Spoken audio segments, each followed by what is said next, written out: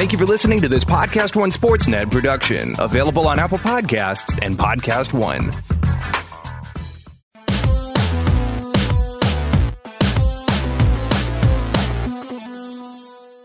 Welcome to Real Jam Radio. I'm Danny LaRue, your host, and so happy to have you with us for this episode. I have a first-time guest, but somebody I've known for a long time, Matt Moore, who writes for CBSSports.com. I think of him as the grand poobah of hardwood paroxysm, which is, I believe, how we met the first time. And we had thought about doing a conversation for a little while and got a couple of really nice things to talk about. We were already going to do one, but the Eric Bledsoe trade happened a few hours before we recorded, and then he had a nice piece on Cleveland's defense that inspired me to look into some stuff, and so we talk about that, and then we go into various other topics for a little bit over an hour. I really did enjoy the conversation, so this episode is brought to you by Harry's. You can get your free trial set, which includes a blade and their awesome shave gel. Go to harrys.com/realgm and you can check it out. And I hope you really enjoy this podcast. That was a lot of fun to put together. Thank you so much for coming on. Hey, I'm glad to be on. Thanks for having me on, man. We had talked about doing this early this week, and it just so happened that we're recording it a few hours after the Eric Bledsoe trade. You and I have both talked about it a little bit on Twitter. My piece for Sport News just came out. What are you thinking about it at this moment, and where do you think we go from here with these two teams? You know, I think for the Bucks, it seems like it's a really big deal, but it's probably not. Like they have higher potential. Like a lot of times with these trades, it feels like, you know, if things work out, then yeah, it's really great. But it's not just like one thing that has to work out. It's okay, Bledsoe has to, you know, kind of blend in, has to fit with Giannis first and foremost. Like that's the biggest thing, is he and Giannis have to kind of click. And then Bledsoe has to show that he is the player that he was 2-3 years ago and not the player he's been over the last, 18 months when he was so miserable in Phoenix and really that squad was. And if that works out, then there's a big potential here. I think he gives them more options for what they can do, removes vulnerabilities in certain respects. He can boost them in a lot of ways, but a lot of this stuff has to kind of go in. It all has to kind of tilt right for the Bucks. And, and the Suns, it's like, well, they ruin their leverage. It's another point guard they burn bridges with. They're going to get a pick at some point way down the future. And there's a slim possibility that things go absolutely just pear-shaped for the Bucks. And then that pick turns into be really valuable in a couple of years. And we're all like, hey, look at that. But the most likely scenario is they get a moderate value pick, and that's fine for what the situation that they were in. They're still a franchise that's kind of lost. But I think the interesting thing for Milwaukee is the lineups they can produce now, the way they can play, and what kind of player Bledsoe is going to be for them. Because if he's capable of if he's still capable of being a guy that can shoot 38% from three, they can get to the rim, they can defend at a high level, he's going to help them in a lot of ways. But you need all those things to go right, and he's got to mesh with Giannis, and that's a big question here. I like that you use the word options, because I think that's a good way of thinking about it. And there is no certainty with this trade. Not only, as you mentioned, what Eric Bledsoe we're going to see, because he turns 28 in a couple weeks. Actually, I think it's almost exactly a month, so we don't know if that guy who was so defensively dominant at age 25 and loosely at age 26 is still there. Like, we hope so. I mean, and definitely the intensity will be better than it was in Phoenix. It can't really be less. And that's encouraging. And another thing that they have going for them is that they don't have to play Bledsoe a ton of minutes. So they can try to get him more if they want to, in the 26, 28 range, and just say, hey, play as hard as you can. And if you get tired or whatever, then we have another guy. And they have Brogdon. The other reason that I really like this trade from their perspective is, again, on the options idea, is that while Malcolm Brogdon had a nice year, he won Rookie of the Year in a very weak class, I don't think any of us were sure of what he was going to be and how he's going to mesh with that group long term. And what Bledsoe does is he says, okay, well, maybe Bledsoe's not going to work, maybe Brogdon's not going to work, but the odds are that one of the two will be fine. And Bledsoe has been, I would say he's probably around like 15th or so best point guard in the league, and that would be a really nice outcome for Brogdon. So I think that it's kind of a hedge in that way, and I like that from Milwaukee's perspective because it's hard to find point guards of that caliber.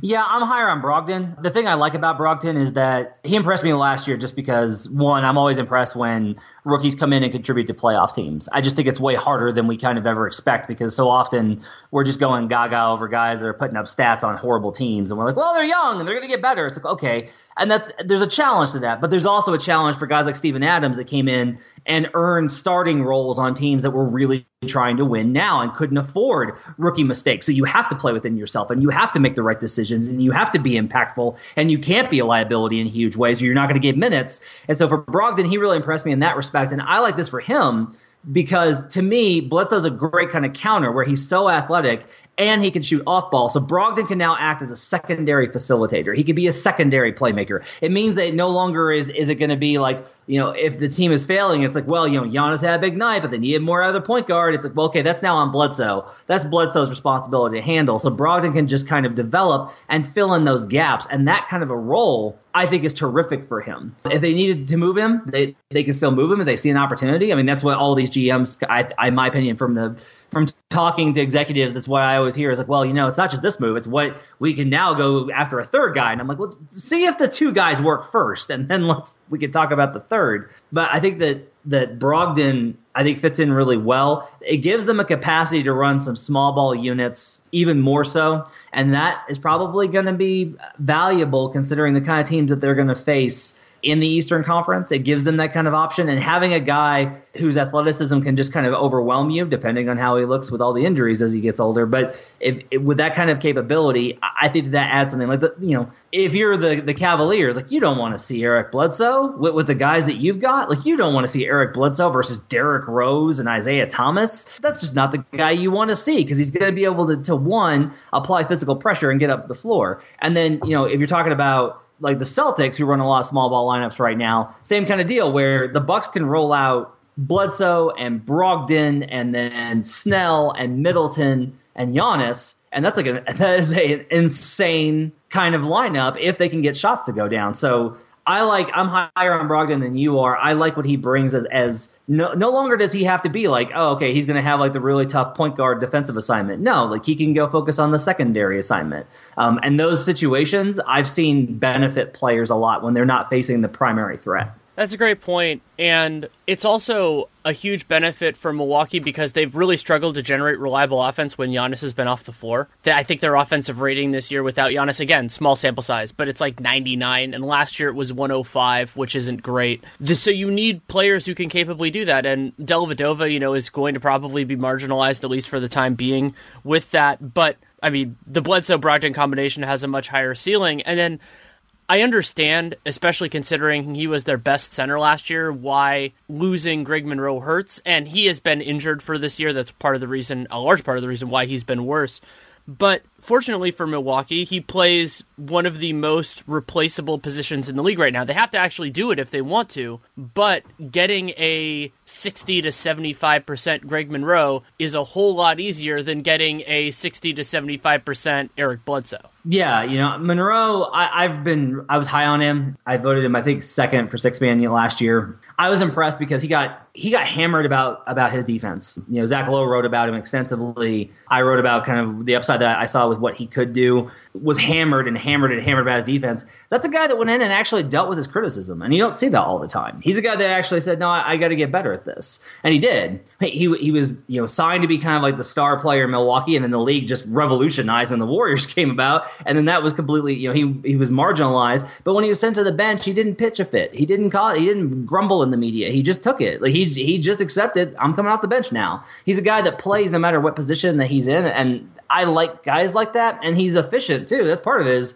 a lot of center players, they're just not very efficient. But Monroe's been very efficient. It's just that the league doesn't have a whole lot of use for guys like that because of where the efficiency and how the game has shifted. So you're right, though, that Milwaukee can very easily replace that. Like, if you want a center, there's a million out there you can go get. Like, everybody's got centers that they're willing to move. From Jan Mahimi to Bismack Biyombo to Nikola Vucevic, like, just up and down the line, you can go get a center if you want one. And if you want to add, like, maybe a more refined rim protector or an older guy, like, those guys are definitely out there to acquire. And it's just like Monroe he was providing something to the bench, but he wasn't providing something that made units work. And that's kind of the difference, is that he individually was playing well, but I think especially at this point in the league, it's why you need two-way players and efficient guys and range, is that you have to have guys whose gravity and whose skill set make everybody better. And it was like Monroe could make good passes to the perimeter, but he wasn't changing the way that the defense approached it. And so from that perspective, I don't think that they're losing a whole lot. They're going to need to find ways to augment that, and they're still going to need to develop guys and be opportunistic. But there's no big loss there, I think, for them. The other element on that note about this trade is that while and this has been kind of well acknowledged as being a big part of this trade, is that Milwaukee adds a lot of money to their books next year. Bledsoe's making $14.5. They actually save about $3 million this year. And so what that means is they have a little amount of money that they can spend if they want to on this year. That could be they have a trade exception they could use, or through free agency. And so if they, in the next month or two, realize, we really need somebody like Greg Monroe, we really need that offensive center, or something else, depending on what happens, they can get that guy. They could do it as a buyout, or even an unbalanced trade, because another thing that Milwaukee has, if they wanted to do it, is a bunch of guys that make kind of like around $10 million. So if they want, like you mentioned Ian Mahinmi, you probably don't want to, you can't trade for Ian Mahinmi like into cap space or anything like that, but you can make a move where, hey, maybe you'll save Washington $5 million a year and swap him for John Henson if John Henson's disappointing, or something like that. Like, there are ways that they can make this happen if they figure that's their biggest need, and if it ends up not being their biggest need, then they're okay. Yeah, and that's one of the things, is a lot of the guys are on those medium kind of contracts at that kind of slot. Like, Kenneth Faried's another target there at $13 million. He can slot in contracts, I think, next year, I think, is when it runs out. Yeah, so like they could do that for Teletovic, let's say. Like Teletovic for Faried, and some asset probably going from Milwaukee to Denver, a small one. You could do things like that. And there are so many guys that make around that money, and that's the easier way to make a move. You're not going to trade for, a guy who's making an extra $10 million, but there are a bunch of guys that teams aren't happy with, and so just try to find the one that makes the most sense for you. And that's why you need good pro scouts and a good GM to try to make all that happen.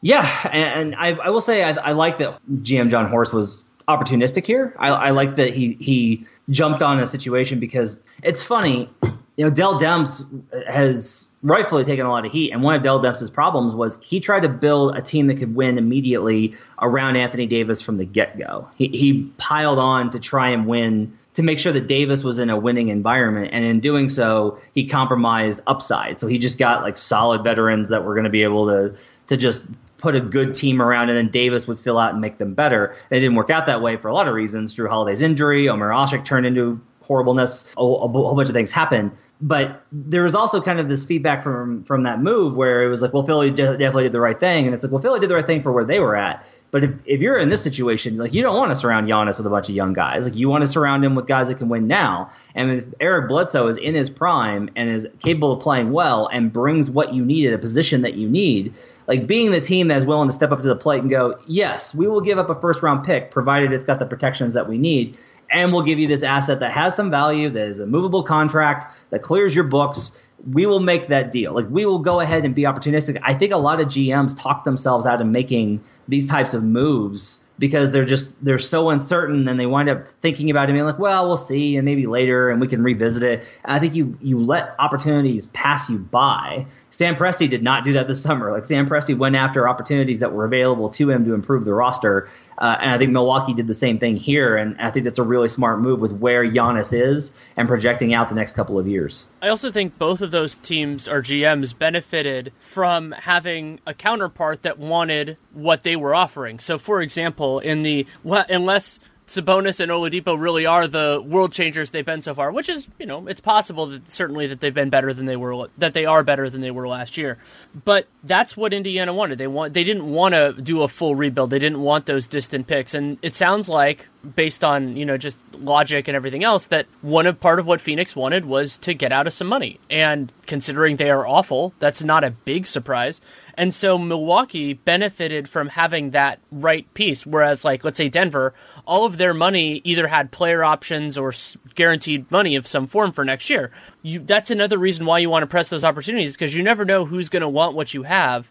And so you have those conversations, and hopefully it lines up. It doesn't always. Sometimes there's bad luck, but Horst and Presti both benefit from that. Yeah, and I think one of the things that maybe Phoenix did well here was they didn't overweight, and they didn't wait for the offers to change. A couple of people told me in the last couple of weeks that basically teams got their offers in early. Like once the Bledsoe thing happened, a lot of teams just kind of said like, look, this is where we are. This is what we're willing to offer. Here's a standing offer that you can take for Bledsoe if you get to that point. Like this is what we've got, and we're not going to go over. The negotiation line wasn't necessarily shifting. That may have changed with Milwaukee in recent days. That I'm not privy to, but a lot of teams had standing offers in terms of like, look, this is what we got, and this is all we can really afford to give. You can take it or leave it if you want to, but you know what we've kind of got. And I think for Phoenix, the money part plays a role in that, and that's there's good parts and bad parts. Like flexibility, but it's also like, well, it's a Sarver. This is Sarver being Sarver and clearing the slate, and there's probably going to be more moves. Like they're probably going to look to dump more money because that's what they're going to do. And then you start wondering about like, well, okay, if you start dumping everything, like what are you really looking at with Devin Booker? Is Devin Booker going to develop the right way? And I think that those are like much bigger questions. Like there's a whole bunch of questions about Phoenix. And my biggest concerns about Phoenix are all about their culture and their environment. Like if you're Devin Booker and you've just seen what's gone on the last 2-3 years, and you're looking at it and saying what happened with Isaiah Thomas, what happened with Goran Dragic, and what happened with the Morris twins, and what happened, even though the Morris twins was a more complicated situation, and what happened with Eric Bledsoe, like over and over and over again, there's this pattern, and you just got to be wondering like, are they going to, even if you're happy with how they treat you, are you going to be in a situation where they're going to have the culture to put a winning team around you? And I think that's going to be a concern, I think, for everybody involved. And that's where Phoenix is going to have to start with their rebuild, because they're not going to be able to pull in free agents just by having money. Otherwise, they're going to wind up in that situation that Orlando put themselves in, where they overpaid to try and make up for it. And that's where I think you start hitting really bad returns on investment, is when you're trying to overpay to make up for not just market deficiencies, but cultural gaps in terms of this is not a place where players know they can win. The timeline element of this is very concerning for Phoenix, because we could see some of the other players. First of all, I think Devin Booker has impressed. He's a talented scorer, but I don't think he alone is going to make them a good team. And then they have, Chris and Bender, who both could be good players. We don't really know at this point. Josh Jackson, still too early, and also they drafted really young guys, and I don't blame them for that. But, well, actually, Josh Jackson wasn't really young, but he was young. So you have all that running together, and, now it looks like McDonough's, he signed a contract extension. He's going to be there for a while. They don't have a ton of flexibility. They gain a little bit in 2018, though I still think they should wait for 2019. So if as you said, if you're Devin Booker, you're sitting there going, well, when am I going to be on a good team? And it's even in some ways more desolate than Anthony Davis. He's also not as good as Anthony Davis, but the idea of basically being, when am I going to get my chance to shine? And that's a really hard thing for a player to take. I remember in the early days of when I covered the Warriors, that was a team that didn't have much hope, and it was hard on the players. That day-to-day of being like, okay, my team's going to get their butts kicked probably for the next 5 months. That's not easy to take. Yeah, I don't know where they're going to go. Like, I like Bender a lot. I liked him when I saw him at the Basketball Without Borders camp a couple of years ago. I liked him as a prospect. I really like what I've seen from him now. He is the one guy on Phoenix that even when they started the season and were just this complete hazmat zone, when they were just horrible defensively, he was the one guy that I was like, he's really still competing. Like, he is giving good effort and trying to make good rotations. All of Bender's issues are entirely about understanding personnel, getting a knowledge base on them, refining the abilities that he has now. So I like Bender a lot, especially defensively, but you don't look at him and go like, wow, this kid's going to be special. He's going to be a star. That's definitely not where he is. So if he's not going to be there, and then you look at the rest of the roster and everybody's out on Marquise Chriss right now. Jackson, I think, has actually looked worse than I expected. He's looked just really bad. And you're right, absolutely too early, and there's lots of time, and he could make jumps in second or third year and be fine, and maybe he'll get where he needs to be. But yeah, I just think that Phoenix right now, overall, you have to think that they are in the worst position of any team in the league, not only right now, but in the future. And the idea is that all their draft picks are going to make up for that. And I'm like, I don't know. Like, if you keep putting talented players in a bad environment, when's it going to turn around? It's amazing that it looks like they've swung past the Nets because the Nets have some young players, and the Nets are getting out of the circumstance where they're going to do their picks, where they owe their picks. They still, of course, owe this year. The other thing that Phoenix has to hang their hat on eventually is that they are getting those 2 firsts from Miami from the Dragic trade, which ends up being the most successful by far of the 3 trades involving their former 3 point guards. But those picks, I mean, we still don't know how good they're going to be. They'll be okay, and Phoenix is going to have their own. But if that's the way you're building, it just takes a really long time, and you have to be patient, as you said, and that's where you can bait yourself into those bad decisions. And you think back to like that they went hard after LaMarcus Aldridge, and while Aldridge is still a talented player, I don't think he would have brought that team like into the playoffs or anything like that. Yeah, I mean, LaMarcus Aldridge has to be like, whew, dodge that one. That's got to be a moment of relief for him. Yeah, and a lot of it's also, you obviously you need the lottery. That's like a big deal, is you need the lottery to swing your way. It'd be interesting this year if they can land top 3, which they absolutely should. Then you're really looking at, there's 3 guys that are considered not can't miss, but pretty close to can't miss, in Doncic and Porter and Bagley. So then you would have like a real franchise guy to kind of build around if Booker doesn't make a leap this season and start looking like he's a guy that can lead your team as its best player. So there's all these opportunities that can come, but you also you have to hit. We don't know. We don't know if that's the thing is with Doncic and Bagley and Porter. What if you get the one guy out of them that misses? What if 2 of them hit and 1 of them misses and you get the one that misses? All of these things, and then you got the tanking rules that are changing, which obviously aren't going to have a huge impact. The percentages aren't drastically different, but they're really problematic. I think if you're in this area where the Suns are, where you're like, our entire hope rests on the draft and building a whole bunch of young talent, that's where I think it gets really complicated. It does. One last point on this trade, and I don't think, especially because the miles on the tires are very, very different, that it matters that much. But it's just one guy getting drafted young and one guy getting drafted old. Eric Bledsoe's 3 years older than Malcolm Brogdon. It's not that big a difference. Thank you for sharing that piece of information with me. I wasn't aware of how old Malcolm Brogdon was, and I thank you for sharing that information with me, Danny. Just brightened my day up. Thank you. Anytime.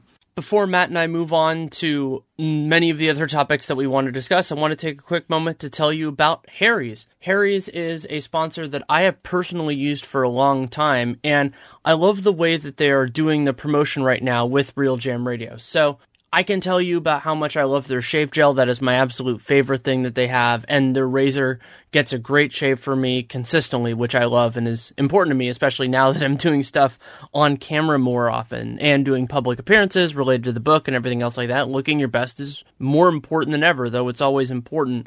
And what I like so much about what Harry's is doing, beyond their approach and everything like that, and I'll talk about that in a bit, is the way that they're betting on themselves in this current promotion. So what you do is you go to harrys.com/realgm and you get a free trial set. So that's a razor, blades, shave gel, and a blade cover. All you have to do is pay shipping. So this isn't buy a bunch of stuff and you get a little bit cheaper. And of course, those are an important part of our business. But basically what they're saying is if you try their excellent materials, you will want to get them for yourself. You will want to give your money there. And that all you have to do is pay shipping to make it happen. And when you get it, and if you love it as much as I do when you want to buy it, the great thing is that it's high quality materials at a great price. So it's not like they're trying to sneak this in for you and then trying to get you to go to these sky high rates. No, it's a great product at a reasonable price that they're just having you start for free so that you can see what it is, you can experience it for yourself, and then you can work from there.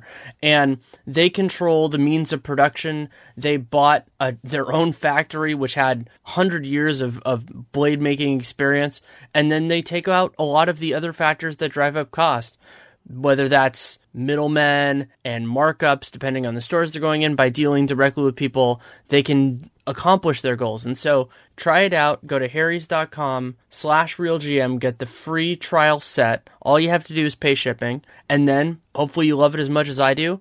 All you do is you pay the reasonable price that they have for it, and you'll love it. I've been using their products now for, I think it's more than a year, and I don't ever intend on going back. So again, harrys.com/realgm.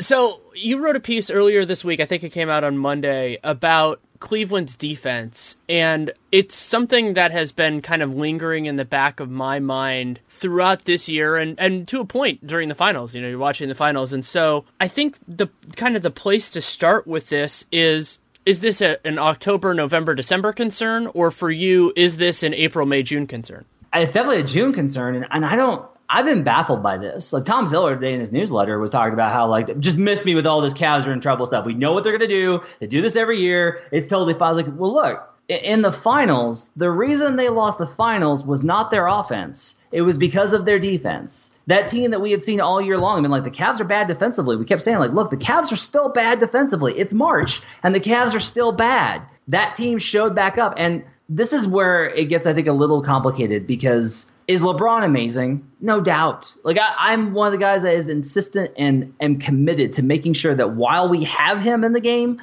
we all recognize how amazing this guy has been each and every season of his career. He is just unbelievable, and he continues to do so in his 15th season. 7 the other night? Like unbelievable. Like his performances are amazing night after night after night. However, the problem is he's expected to contend for a championship, and the other thing is no matter how good he is, the reason they ran through the East last year is because the East vomited on itself. They faced that Pacers team, which was obviously just not in a position to do anything. It was falling apart at the seams, and no one was happy, and George was halfway out the door. Right? They faced the Raptors, who we just at this point know that's a team that throws up on itself in the playoffs. Like that's just who they are. They're a team that throws up on themselves in the playoffs. If the seedings had been different, maybe the alignment goes differently and Cleveland actually gets a challenge. They face Boston, where Isaiah is clearly not 100%. That doesn't mean anything, though, in regards to how that matches up, because Boston was always a try-hard team. And we know Boston was a try-hard team because Danny Ainge tore that team down to its foundation because he saw the same thing, that this team was nothing but a bunch of tryhards. So my thing is I don't have any guarantee that this year in the East they're going to have a bunch of teams that are going to throw up on themselves. I don't have that guarantee. And if your defense is the problem, if it's not your offense in the playoffs, honestly, until you face Golden State, you can win by playing really sound defense and just being able to execute and winning tough games. That's still true. That's an old maxim. In the East, that's definitely true. In the West, you have to be able to bring firepower. That's definitely true. It's why I remain skeptical of San Antonio, no matter how much they were up in game one. You have to bring firepower to the table. But in the East, you don't need to. As long as you can run something as long as you have enough talent to run a functional offense and your defense is great, you can win. But if your defense is suspect and you're constantly trying to outscore teams, you're leaving it up to where are your shooters at? Are your shooters in a good place? And you look at it, and this year they're missing a bunch of three-pointers, and they'll probably get better. But this team is old. There's no way for this team to improve. Everyone talks about this being an effort and energy issue. Their guys are 35, 36, 34, 32. There's only so much more effort they can give. And when I went back and looked at what was giving them problems and I broke it down, they're fine in pick and roll. They have the number one defense in pick and roll versus the ball handler via synergy. And there's complications with that stat, but the fact remains. Their big problem is that they are surrendering huge amounts of spot-up threes. And that is like the one thing you can't do in this league right now, especially against the Warriors at the end of it. So there's all of these ways in which, to me, I'm not saying that the Cavs are doomed. I'm not saying they can't turn it around. I'm saying there is reason for legitimate concern right now, and we saw that last year. I think last year is what was more of the mirage than anything else. Last year very well could have been, and another point that you made in the piece, which needs to be appreciated for what it is that they have added a lot of clear, unambiguous negative defenders to this team, and those players are real big trouble, not only against the Warriors, but against the best of the best. Their point guard rotation, Kyrie was inconsistent, but he did have his moments sometimes, and they also knew how to deal with his weaknesses. I think that can be underappreciated sometimes. Okay, so they had Kyrie. That was an issue. They replaced Kyrie and Dellavedova over time. I mean, Delly wasn't on the team last year, but they replaced those guys with Isaiah Thomas, intensely flawed, Derrick Rose, awful defensively, and Jose Calderon, who was a sieve. And you can't really get around that, and it's not like they have two guards that can defend ones other than maybe Shumpert, but Shumpert brings his own problems to the table in terms of shooting and everything else. And so you have that. You have Kyle Korver, who they brought back, who had real trouble staying on the court in that series. Now whether they're going to rely on Love at center or Channing Frye for periods of time, that's a big problem. And so, yeah, they added Jay Crowder, and Crowder is a wonderful player against the Warriors, especially if he can get back physically to where he was last year. But the giveaways in terms of what they did on the margins of the roster, even more notably than Isaiah, those are big concerns. Absolutely. One of the things that they very clearly tried to do was they tried to counterbalance adding the old guys and keeping the old guys, because they kept Korver on that big deal this summer, which I thought was suspect. I want to come back to Korver in a second, but they kept the old guys. So they kept Korver and they added Wade, but then they say, look, well, we added Rose, who still has, flashes of the athleticism offensively. And then we've got, Jeff Green, who is Jeff Green and is an athletic player and does have switchability. It's just like he never makes a real impact. And Crowder, I think his numbers are bad now. I see good things from Crowder right now, where I just see like the effort's still there, his size is still there, his knowledge is still there. I think Crowder is going to get better, and he's an area like he's a guy that's going to help them in the next couple of months to get where they need to go. But they added Bogut last year at the deadline, and then Bogut goes down, and everyone just kind of like, well, whatever, it's Bogut, he's older, and I'm like, no, this is a bigger deal. And I found when I was looking at all these plays that they were giving up, they have no trust in their backline defense. Everyone is ball watching on the weak side and they're not just ball watching, they are creeping down and down and down because they are very clearly terrified that, one, the perimeter guys can't stay in front of their man because they can't. And then, two, they have no rim protection because teams are, even when Tristan was on the floor before his injury, teams were spreading him out. We're forcing the off-ball switch and taking him to the perimeter and just saying, we're just going to remove Tristan and then we're going to go to the rim. And it worked because they would have to crash down, and that opened up all of those lanes on the perimeter. And then you throw in, it's never one thing, right? So it's like you throw in like the communication on switches is abysmal, and no one's calling out the right assignments, and LeBron's just regularly losing guys he's guarding. Like he is just freelancing to the degree he is just losing dudes. So all of these things kind of contribute. And you're right that the roster itself, to me, is the problem because they did not address. They needed another wing that they could play who had some size on him and could shoot that they could manage to contain with. And they needed a rim protector to back up Tristan. They needed somebody because, to me, their two biggest problems right now, Rose is Rose, and that's just a whole other thing. But at least when Isaiah gets back, Isaiah's at least tough and scrappy, and Isaiah's offense should be able to overcome. That's what he did last year. His offense was so good, the defense got counteracted.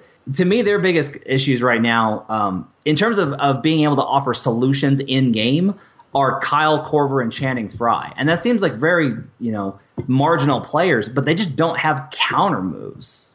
Do you see kind of what I'm saying there? I do. And yeah, I mean, sometimes I want Cleveland to just lean into it and go with these all offense lineups because they can put some spectacular things out there, especially with LeBron as a passer. But then you go, well, how is that lineup going to fare against the best teams? And the answer is they'll get run. And you brought up, I think it's good to focus on their half-court defense because the half-court defense has some big structural problems that are going to be really hard to fix, even with LeBron being better and crisper defensively, which he will be at least for up to 7 games in the playoffs. That's one part of it, and it's an important part. They've also been awful in transition defense. And some of that will get better, with the playoffs and all that. But, I mean, Dwayne Wade doesn't get back on defense. Maybe he will for a couple games in May or June, but other than that, and they're also, with guys like Wade, there isn't accountability because he has so much equity, not only with the league, but with LeBron. And so I don't think Ty Lue is going to bench Dwayne Wade because he's jawing with the ref and not getting back in transition. And that's another way that they got killed against the Warriors because the Warriors are the best transition team in the league, and you cannot beat them unless you make a concerted effort to mitigate that damage. And Cleveland can mitigate it. If they get back, that also sacrifices offensive glass, and there are trade-offs with everything. But some of their problems will be fixable, but a lot of them won't be. And the other point, to go back to what you were saying before, is the choice that they're making now to get back to the rim to not concede dunks, but giving up threes is a logical choice, but it's also one that can burn them later on. The problem with defense is you want to not have to make that choice because when you have to make that choice, you're going to get burned. And that's what happened versus the Warriors. Everyone just kind of assumes because it's the Warriors. It's like, well, the Warriors hit a bunch of threes. No, the Warriors sliced them up at the rim. They killed them on cuts. They killed them on cuts in those finals because they were able to, because the Cavs had to send so much defense to contain all those perimeter dudes. And if you crash, then yeah, you're leaving open the best shooters alive and you're going to get burned. But they were getting killed at layups and cuts to the rim. KD in particular was just slicing through, and he's hard to guard no matter what. And the Warriors are this independent problem. And I think the Cavs can't even worry about the Warriors at this point. It's like they have to worry about the Warriors because that's the only thing that they supposedly have to be concerned with. But I think at this point, they just need to try and figure out how to be a good team again. And that's, I think, has to start with their ability to contain things. They've got zero contain. You mentioned the transition stuff. Teams are targeting Korver. His guy, I noticed when I was watching the transition sequences, his guy is leaking out consistently because they know he can't stop them even if he's in front of them. Korver just doesn't have it. And I feel bad because part of it is Korver got this reputation for years as a poor defender because he's a white shooter. But the reality is Korver was a really good defender for about 5 seasons. From 2008 to about 2013, he was a high-level defender. And even stretching into 2014 and 15, he was fine. He was not a problem. But the last 2 seasons, he's fallen off a cliff. And now teams are really taking advantage of him. They're finding ways to target him, and you can't have those guys on the floor. You can't have those guys on the floor on either side right now in the NBA. If you've got offensive limitations like Robertson, you're an issue. If you got defensive limitations, you're a problem. And Korver could still knock down on the threes, and his net rating right now is still one of the ones that's above. And his actual defensive rating is a plus right now too. But so much of that just has to do with the lineups and where he's playing and when and how bad the starters have been. And I treated LeBron as kind of the elephant in the room in the piece because he's much more interesting to talk about from the perspective of here's this guy that's doing so much and looks like he's carrying the team, but here's all these defensive lapses that he's making. But honestly, he could still be doing this and be getting away with it. But J.R. Smith, he's just a mess on both ends. Smith looks terrible, and you say and again, the response is, well, you know what? It's November, so what? Look, JR got hurt last year. He had issues with his daughter, which were really serious and were very clearly hard on him as far as emotional trauma. And I got sympathy for him. But when he came back, he wasn't the same dude that we saw in 2016. He hasn't been that guy that was a two-way knockdown shooter that defended at a high level since that championship run. He just has not been that guy. And if he is not able to get back there, they're in a lot of trouble because obviously LeBron doesn't trust Iman Shumpert. And Shumpert is only limited in how much he can do, especially if teams close out on him. And with Wade, you're giving up the defensive issues. So, like I said, this roster, there aren't a lot of solutions that they have on it. And you look at it and you say, well, who can they go get? Well, they can't. Unless you're going to trade Tristan Thompson, you don't have any other pieces that you can really deal unless you start talking about trading Kevin Love.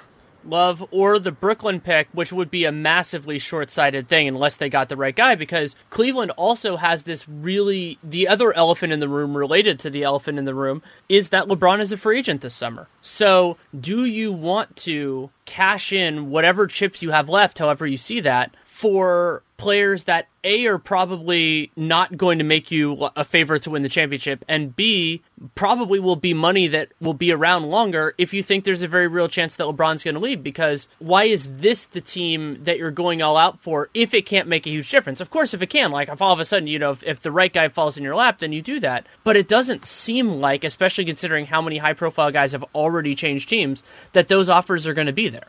Yeah, with the Nets pick, I think I'm at a point where with the Nets pick, I don't think that they can deal it because I think it's only a situation where you deal if you think you have an opportunity to capitalize on a situation that's good. I think Love's kind of the same way, where you only deal your assets if it looks like, look, LeBron's really on the fence, we're playing well, we could get a lot better, and he says, oh yeah, you go get that guy, that changes things for us. Then you start thinking about, okay, maybe. I mean, it's dangerous because LeBron could say that and then still go. But in the short term, I think as long as this trajectory looks where it is, you have to hold on to your assets. And if LeBron leaves in free agency, your first call is dealing Love. And that's, you just start cleaning house. And it won't be very hard for this team to kind of do that because of Isaiah's money coming off the books and everything else. So I think at this point, that's the thing is the situation to me is so bad right now that you have to basically hold on to. You can't make any short-term fix moves because it endangers your future if LeBron goes, it doesn't matter. So they're handcuffed in that way too. They are, and they also are handcuffed just in terms of what they want to do with Isaiah. Because let's say LeBron does want to come back, but he probably would do that on a short-term deal, maybe 1 year, 2 years, something like that. Do you pay Isaiah Thomas long-term? I mean, first of all, dealing with this massive injury issue, and who knows if this is going to linger or anything like that. But Isaiah is going to see this, unless he wants to do like a 1 year make good, he's going to see this as a chance to get a big contract, however big that may be. And I could totally see Cleveland, Kobe Altman, Dan Gilbert, all that stuff saying, that's not the right move for us. And so if you basically lose Isaiah, because a sign and trade isn't really realistic here, if they just lose Isaiah, then what is LeBron signing up for? Yeah, and I think that's a great question. Yeah. You look at giving him all that money in that situation. I think a lot of it, honestly, though, depends on how they do in the playoffs, right? Like if Isaiah comes in and he's on like a revenge tour and it's like Kill Bill where he's just crossing dudes off his list and he goes out and goes buck wild versus the Celtics, this stuff seems unlikely because of his injury situation. But if you were to do that, that's the kind of thing that really winds up influencing front offices because GMs get way more sentimental about players than I think the analysts do online, and some of the front offices, like Daryl Morey, he's never going to be like that. He's always going to be like, no, you are what you are. Like, I love you, but you are what you are. I think the Cavs are a situation, especially with a young GM, that the guy makes – if the guy winds up making them look good for the Kyrie trade, that's going to wind up impacting things. So it wouldn't shock me to see them do that and make that big investment no matter what happens. And that's, I think, has to be a scary situation if you're a Cavs fan. This is why it's really hard, right? Like the Cavs got LeBron James back, and they're going to wind up having gotten one title, which they'll take, obviously, given it's Cleveland and their history and everything else. And that solves a lot of the wounds. But they're going to wind up getting one title, and then the cost of it could wind up being a long time of struggle. And this is extrapolating a lot given we're 11 games into this season with a lot of things left to play. But I've just started seeing patterns in how things go in this league. I'm in the same place with the Bucks where I'm like, I want to believe that they're going to build a contender around Giannis and he's going to develop and he's going to be their Dirk and it's going to be amazing. But the more likely scenario is no, like their moves, which were probably calculated and smart at the time, wind up failing. And then Giannis gets frustrated, signs the extension, gets more frustrated, and then down the line asks out, and they wind up trading him. Like that's just the most likely scenario because I see it happen over and over and over again. And with Cleveland, star player, end of his career, not end, but toward the end of his career, a lot of weird things happen. Now they're in the situation with Isaiah, with his injury and everything else, had to take him on because it was the best offer they could get for Kyrie, who wanted out. All of these things, you look at it and you're like, there's just a lot of ways that this ends up going badly for Cleveland, which is stunning because they got LeBron James back 3 years ago. It's just weird how fast this league can turn. Yeah, it is. And that inspires me to think I've been thinking about something throughout this year. I actually wrote a piece on The Athletic for it earlier, but the idea is basically thinking 2-3 years in the future, just who is going to be that rising team? Who's going to be, maybe they don't win titles, but who's going to be the next rival? Who's going to be the next contender? And there are certainly reasons to be optimistic about various circumstances, and I think the place that you start to look for that is teams that have MVP candidates. But a couple of those spots, San Antonio being a notable one, Kawhi Leonard is absolutely in that conversation as long as he's healthy, but a couple of those teams have really limited their ceilings or just have limited ceilings due to circumstance. And so I've spent part of this year, there have been teams that I've really liked. Boston has been impressive so far, especially without Gordon Hayward. And, the Sixers have had flashes. I still really like their core. The Wolves are the Wolves. And so I'm just kind of sitting there going, well, who's going to be the second and third best, teams in the league a couple of years from now? I think it's kind of scary to think about. And the reason I say that is, what if nobody's really great? What if it's just really is just the Warriors and then everybody's just kind of okay? I think Minnesota is probably the easiest answer here because they have a younger star in Butler who's going to be – his shelf life is going to be pretty long barring injury for what he's going to be able to bring to the court in his prime. And then Towns and Wiggins are only going to get better in certain areas. I still have a lot of skepticism about Wiggins, but Towns I have a lot of faith in despite how bad his defense has been. And Wiggins has shown a lot early in the season. They to me just seems like that team is going to go places. I think it's weird to talk about who's going to be good versus promising. I think the Bulls could be promising in a couple of years. As bad as Foreman and Paxton have mismanaged the situation, look, I still think Zach LaVine is going to be good when he comes back. He's a hard worker. I think he'll come back and be really dynamic. I love Lauri Markkanen. I loved him as a prospect. I loved him in the draft. I loved him in Summer League. I loved him now. Like, I love Lauri Markkanen. So that combination, they're going to be bad and get another good draft pick. I think teams like Denver are the ones that are probably just in that middle. They're in that middle, and it's hard to see a way that they actually make a jump.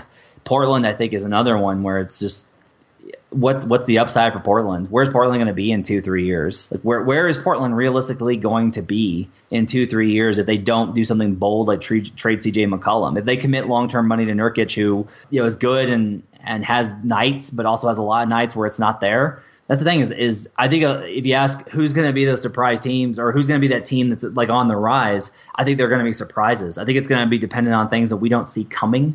Philadelphia, requisite mention, like just Philadelphia in general, requisite mention for Philly. But so many of these teams I think are going to get trapped in the same place that a lot of teams get trapped in, which is they're going to be 6 through 10 and battling every year to kind of figure it out without ever being able to find that kind of secret answer that so many teams seem to find.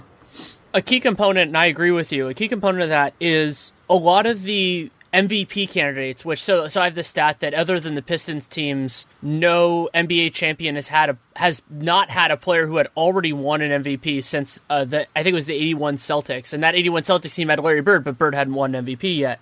And so you look at the players who are in that conversation who haven't won one yet. Kawhi, Anthony Davis, Giannis, Towns to a point, if you want to say Embiid, overwhelmingly, A, those players are in small markets, and B, those players are in markets that don't have a ton of flexibility. Yeah, the Bucks added Eric Bledsoe, but I don't think that makes them a title contender or anything like that. Right. They're going to need something. They're going to need something to really go right. Minnesota, I agree with you. Of the teams that are pretty well set, I think they have the highest ceiling, just because they have a lot they can improve, and they have 3 really, really good players at their ceilings. So you have that. But then, Anthony Davis, I don't think he's going to win a title in New Orleans. Maybe if he gets traded, they can do something else. And so how long that lingers is going to be another factor here. And then also, what goes on with the Rockets. And they probably have a couple years, but Chris Paul is a small point guard heading through his 30s. There's a real danger there. And Morey's done a wonderful job managing this team, but the idea that they're going to maintain flexibility forever isn't there. They're going to have to decide to pay Chris Paul or not this summer. They've already paid James Harden. They have all these other commitments. And so there are teams, as you said, I think there are going to be teams that rise and teams that fall. But the part that worries me about the competitiveness of the league in that way is just that you need so many things to go right to be a true championship team. And there's a lot of wonderful talent in the league right now, but partially due to the way the cap spiked and partially due to just a lot of good players being on teams that don't know how to manage it right, it might be a long time before that system reconciles. And you talked about a team like the Bulls, even if everything goes right for them, it's going to take 3-4 years probably at minimum. Oh, yeah. The next couple of years are just dead water. We're not going anywhere. It's just the next couple of years are just one long Warriors parade. And that's not just because of how good Golden State is, but it's also because, it's in part because of Golden State, how good Golden State is, because the talent is so concentrated.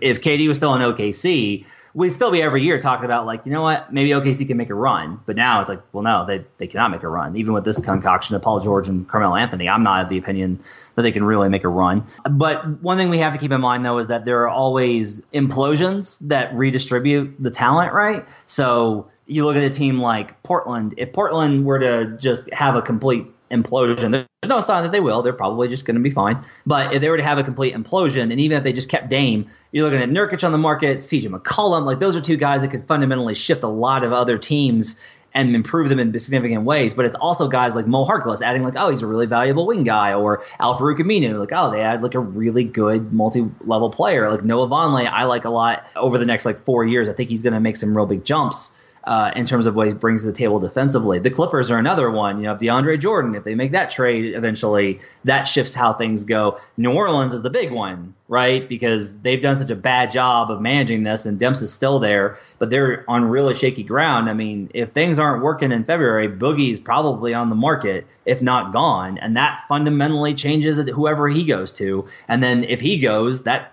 destabilizes things with Anthony Davis, and now you're talking about something really dramatic, and obviously everyone will mention the Celtics, and that happens. And even though I did a piece this summer on how the Grizzlies still consider Marc Gasol untouchable, and certainly at 6-4 and a really great start to the season with wins over good teams, he's as untouchable as ever. But if things go south, yes, Marc Gasol could be on the market. So there's all these implosions, and those are the things that we don't really see in terms of if you add one of those veteran, really good players to a team with not super young, but like emerging talent, the way the Wolves have done, you have kind of a new dynamic, and that's probably where we're going to see those teams emerge. I'll give you another one, Rudy Gobert. If Utah just realizes that they're a little bit too far off, I like where the Jazz are, but Rodney Hood's about to get really expensive. They're just a lot of different pieces. Derek Favors is a free agent this summer and could just say, whether or not you want to pay me, I don't want to be there anymore. It's certainly possible. And so they could just realize, we love Rudy, and Utah has been very loyal to their guys. The players who've gone have left them. It hasn't really been that they've traded those guys for the most part.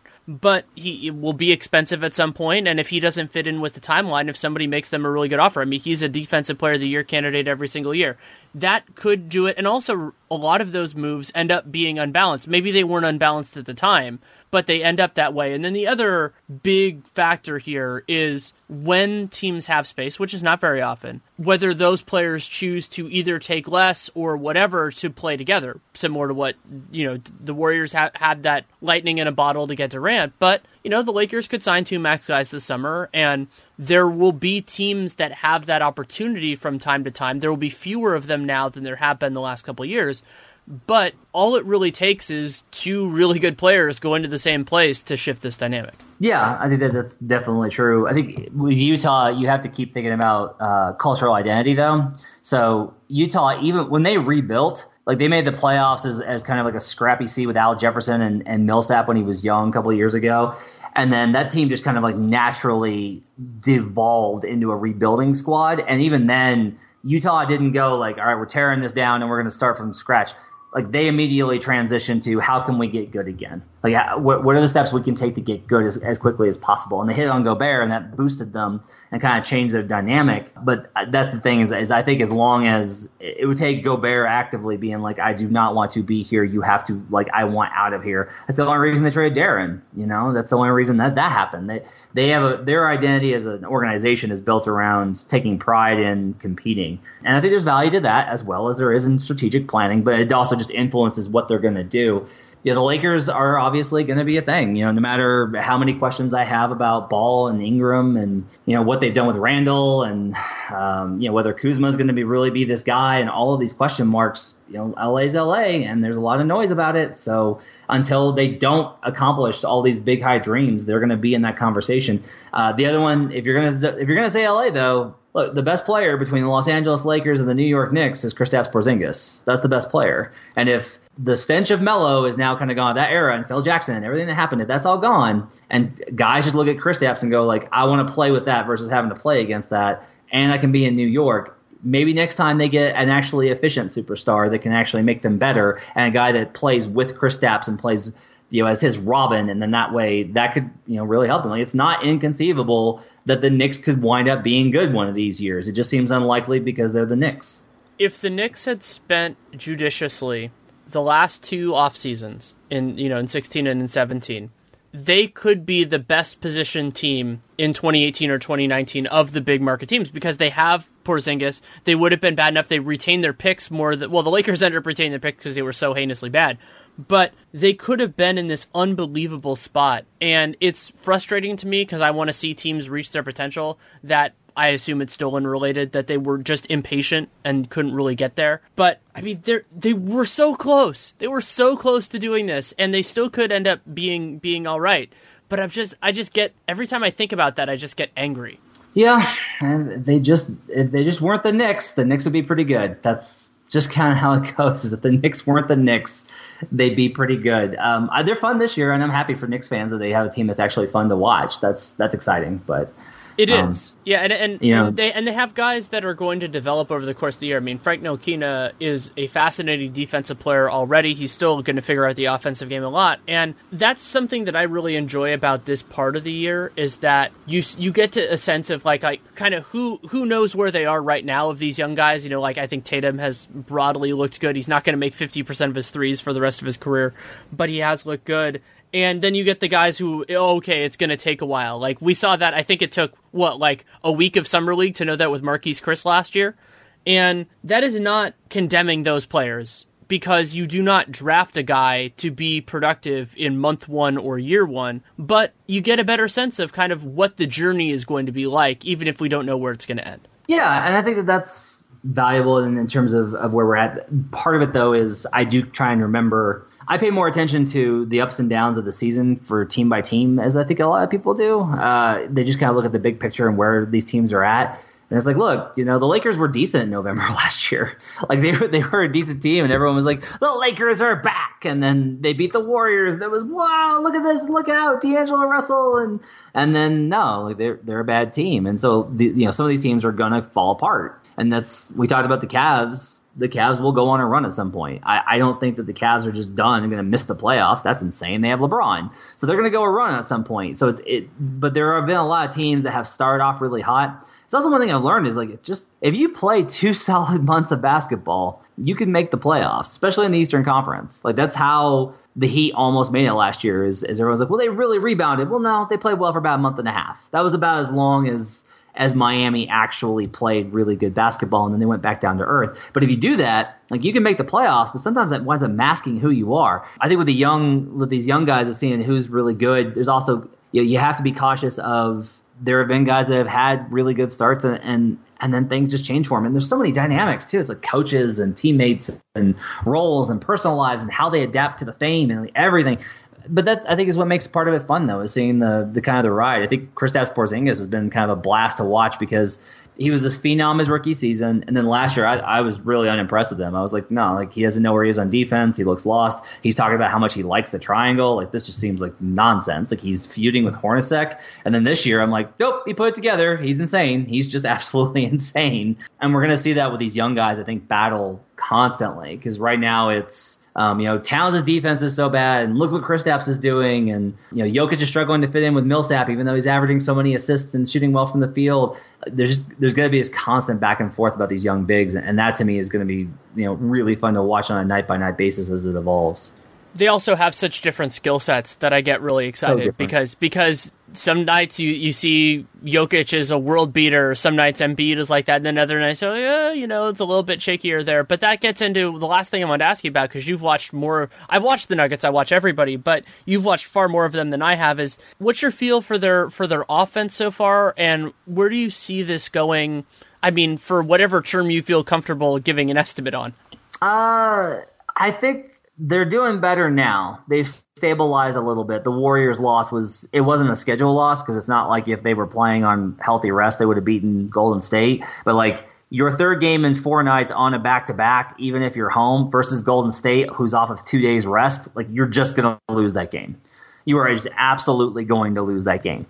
So they were never going to win that game. But for them to be 5-5, they've balanced out a lot of their stuff. They've had, I think, they've had one bad loss and one loss that made it look worse later in Charlotte. The offense has a lot of stuff it still needs to figure out. Their biggest problem right now is that they have too many unselfish guys, and they are constantly trying to move the ball to initiate that heavy passing, and no one winds up actually being the aggressor. They're starting to figure that out. Paul Millsap's starting to figure that out. I talked to Millsap the other day and was talking to him about where his game is at, and he said that part of his thing is he was reluctant to shoot threes, and he's got to stop doing that, and he's stopped being reluctant to shoot threes, and it's helping to open the offense, and he's getting going. So they're still figuring things out. They've got to get certain dynamics. Him and Jokic are still really clunky together, but you could see kind of the long-term vision. And their defense was fine before Golden State nuked their stats, and that's all they've really got to be, is if they're able to have a top 10 offense, which they should in time, and a top 15 defense, they will definitely make the playoffs as a mid-seed in the West, like a later seed in the West, 7th or 6th, maybe, worst case 8th. There's a lot of potential there. The hot start by most of the division has calmed down. That's going to help them. A lot of it for Denver isn't going to be about how good they are. It's just going to be about finding ways to win games. And that's been something that they've struggled with. So they are going to be a team where every win feels like a really big deal and every loss feels like an even bigger deal. And that could be draining on them. That's one of the concerns I think I have for them this season is they are just going to have to feel like every single game is so important. And that's always been a challenge for this team through the years. Something I want to watch for them in the next month or so is they have a bunch of winnable games. So first of all, taking care of business in those. They play Brooklyn the night we're recording this. Then they also play Sac and the Lakers and the Bulls in November.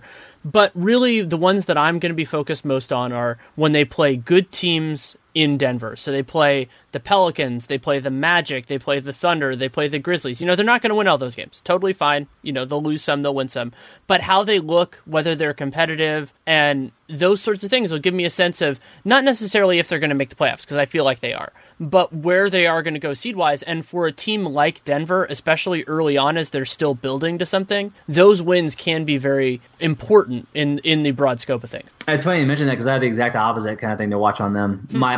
My thing is they're going to have to beat the bad teams, which is what they've struggled with. Oh, they have to beat the bad teams. And I harp on this every year. Win-loss profile is so important. If you want to make the playoffs, if you're not an elite team, if you're not a team that has the luxury of coasting, your win profile has to be you have a good record versus the bad teams solidly above 500 versus teams that are under 500. And then you are just like a mixed bag in the middle with some really quality wins alongside some normal losses. Like it's actually better, I think, to lose to teams that are in your same tier, the little middle area, and beat some of the better teams because you can just catch those. Or those are building blocks that you can look back later and say that really boosted us. But you have to beat the bad teams. I went back and looked at it because when everyone was burying Memphis this summer, I looked at it, and on March 1st, the Memphis Grizzlies were a half game out of the 4th seed in the Western Conference, which would have meant Utah or the Clippers in the first round, which they would have won, and they would have advanced to the second round, and then they would have gotten killed by the Warriors, but there's no shame in getting killed by the Warriors. That would have been fine. They would have given them a tough battle. They played them tight. They would have at least competed the same way the Jazz did. It would have been roughly the same, probably in a sweep. But still, that was an ideal scenario for them. But instead, they lost to teams with the Nets that month. They lost to horrible teams in March. And because they were unable to take care of business, they fell all the way to 7th. They had to play the Spurs, and they wind up with that, the noble, but you never want to go out in the first round. That's just a knock to you. If they had make it the second round, their narrative is probably a little bit different this summer. That's who the Grizzlies have to beat. That's who Denver has to beat. Denver has to beat those bad teams. And to their credit, they've beaten Sacramento.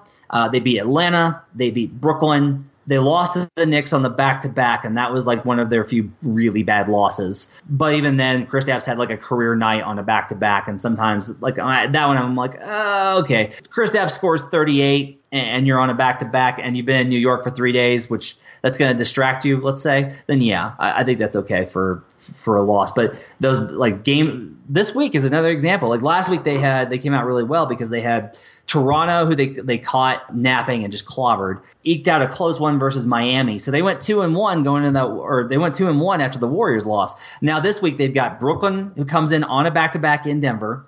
They've got OKC on Thursday, and then they've got the Magic, who come in on a back-to-back on Saturday. Denver's got to go 2-1 in this stretch. They can lose that Thunder game, fine. That's okay. Lose to the Thunder. They're a better team than you. But they've got to win those other two for this homestand to be successful, and those are the games that are a big deal. I don't know if it's easy to pull, but I would love to see the stats of teams that are playing the second end of a back-to-back in Denver when they won the first game. Because I feel like that's an even bigger one. Because, so Brooklyn, they won. This might be, because this is probably going to come out on Wednesday, this might look really stupid, but I'm going to say it anyway. Brooklyn won against the Suns. And I feel like you could probably take it off a little bit. And Denver, with the altitude and being a good team, I just feel like they're going to run those games, or at least they damn well better. Yeah, they don't dominate. That was their big issue last year, actually, was they got caught early on. A bunch of teams coming in on that back-to-back beat them. Under Malone, they have not been great against teams that come in on the back-to-back. Part of it is that their pace has struggled. They haven't been the kind of up-and-down team that they were in the past. And if you're not running teams in the altitude, the effect doesn't hurt you as much. Everybody knows coming in what you're doing. They know the altitude's an issue. And so if you don't make them pay for it, you're going to struggle in that regard. And, Denver's 16th in pace this season. So they are not a team, and that's what's crazy is they're really good in transition. They have one of the better offenses in transition because they have so many guys and so many weapons. They play a lot better when they're not trying to figure out what they're doing, when they just play. But they have to take advantage of that, and that'll be kind of the challenge. They should beat Brooklyn, but that's the thing is can this Denver Nuggets team beat teams that they should beat? And that's going to be the secret to whether or not they make the playoffs. Yeah, it's a great point. Anything else you feel like we should discuss before? I mean, we've had a good conversation so far. Is there anything else that's kind of pressing on you that you feel like would be interesting to talk about? No, I think I'm good. I feel like we covered a lot of good stuff here. I've enjoyed this conversation. You are such a smart person, Danny. Well, thank you. I've enjoyed it too, and it's fun because we did very little planning on this. I wanted to talk about the Cleveland thing, but other than that, and that's the enjoyment of talking with somebody who knows this stuff and who we can go into it. And I, of course, as always, enjoy talking with you. Thanks for having me on, man. Thanks again to Matt Moore for taking the time to come on. You can read him at cbssports.com, including that Cavs defense piece, which is still up. That went up on Monday. And you can follow him on Twitter. He has a boatload of followers, but in case you're not one of them, HP Basketball, HPBasketball, related to Hardwood Paroxysm, the site that he was the editor emeritus of, and we're all hopeful will come back in some form, and I don't have any specific intel on that, but it's something that I hope for because it was such a great outlet for a lot of us. I didn't do much for HP, but I really loved the group of people, and that it helped launch so many excellent writers and thinkers is something that must be appreciated as a part of, my generation of writers. So thanks to Matt for nurturing that and being such a big part of it. I'm in the process of figuring out where I want to go with Real GM Radio in terms of team-specific stuff versus overall league stuff. I've really enjoyed the conversations with both Matt and with Jared Dubin last week. And there's so much that's going on, and the advantage of doing these once a week or thereabouts is that a lot of things change from week to week. And, some points you're worried about Cleveland's defense, and actually we're always worried about that, but different stories come and go, and so I think I like going more in that direction. But if there is a team or an individual that is clearly something worth talking about, I will absolutely do an episode or a segment on it. I think that's important, but especially as long as I have good guests that have enough of a wide base, I'm going to keep going to that conversation as much as I can because that is what I enjoy the most, and I hope you do too. If you have any feedback, good, bad, or indifferent, Danny Leroux, NBA at gmail.com, at Danny Leroux on Twitter. Email's way better. You can write it. If you write it, I will read it. I might not respond because I'm busy, but I will read it. That is my promise to you, and I will not make that promise without keeping it.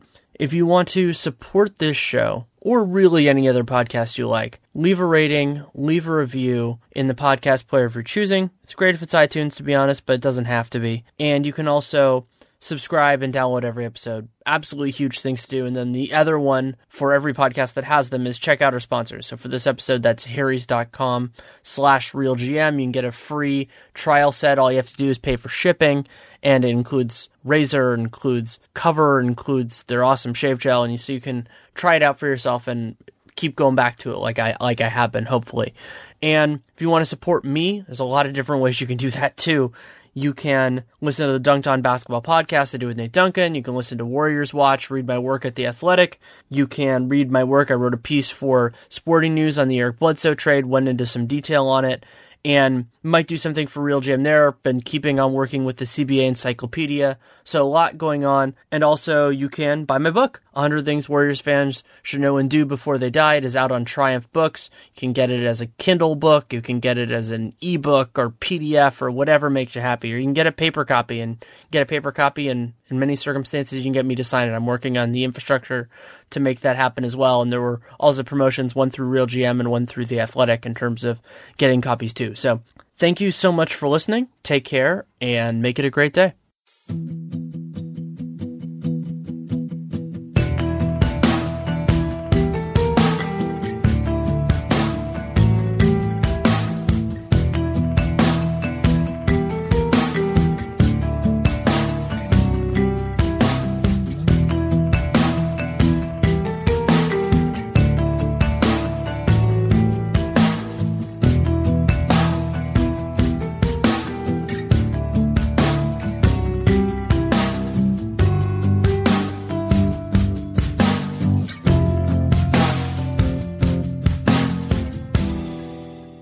A healthy lifestyle depends on quality sleep, and Sleep Number is here to help you sleep more efficiently. Sleep efficiency is the amount of restful sleep you have at night and is a key part of your overall health. Here are some tips to help you get the most efficient sleep possible. Reduce caffeine consumption before noon and limit late-night alcohol. Get regular exercise during the day, which helps you feel tired in the evening. And keep track of your sleep health with data from your Sleep Number 360 smart bed. Sleepers who routinely use their Sleep Number 360 smart bed features get almost 100 hours more proven quality sleep per year. With that much extra energy, you could get more quality family time, volunteer at a meaningful charity, or exercise, meditate, and reconnect with nature. Proven quality sleep is life-changing sleep, which starts with Sleep Number adjustability. It's time for Sleep Number's ultimate Sleep Number event. Save 50% on the Sleep Number 360 limited edition smart bed, plus special financing for a limited time. Only at Sleep Number stores or sleepnumber.com/podcast1. Subject to credit approval. Minimum monthly payments required. See sleepnumber.com/podcast1 for details.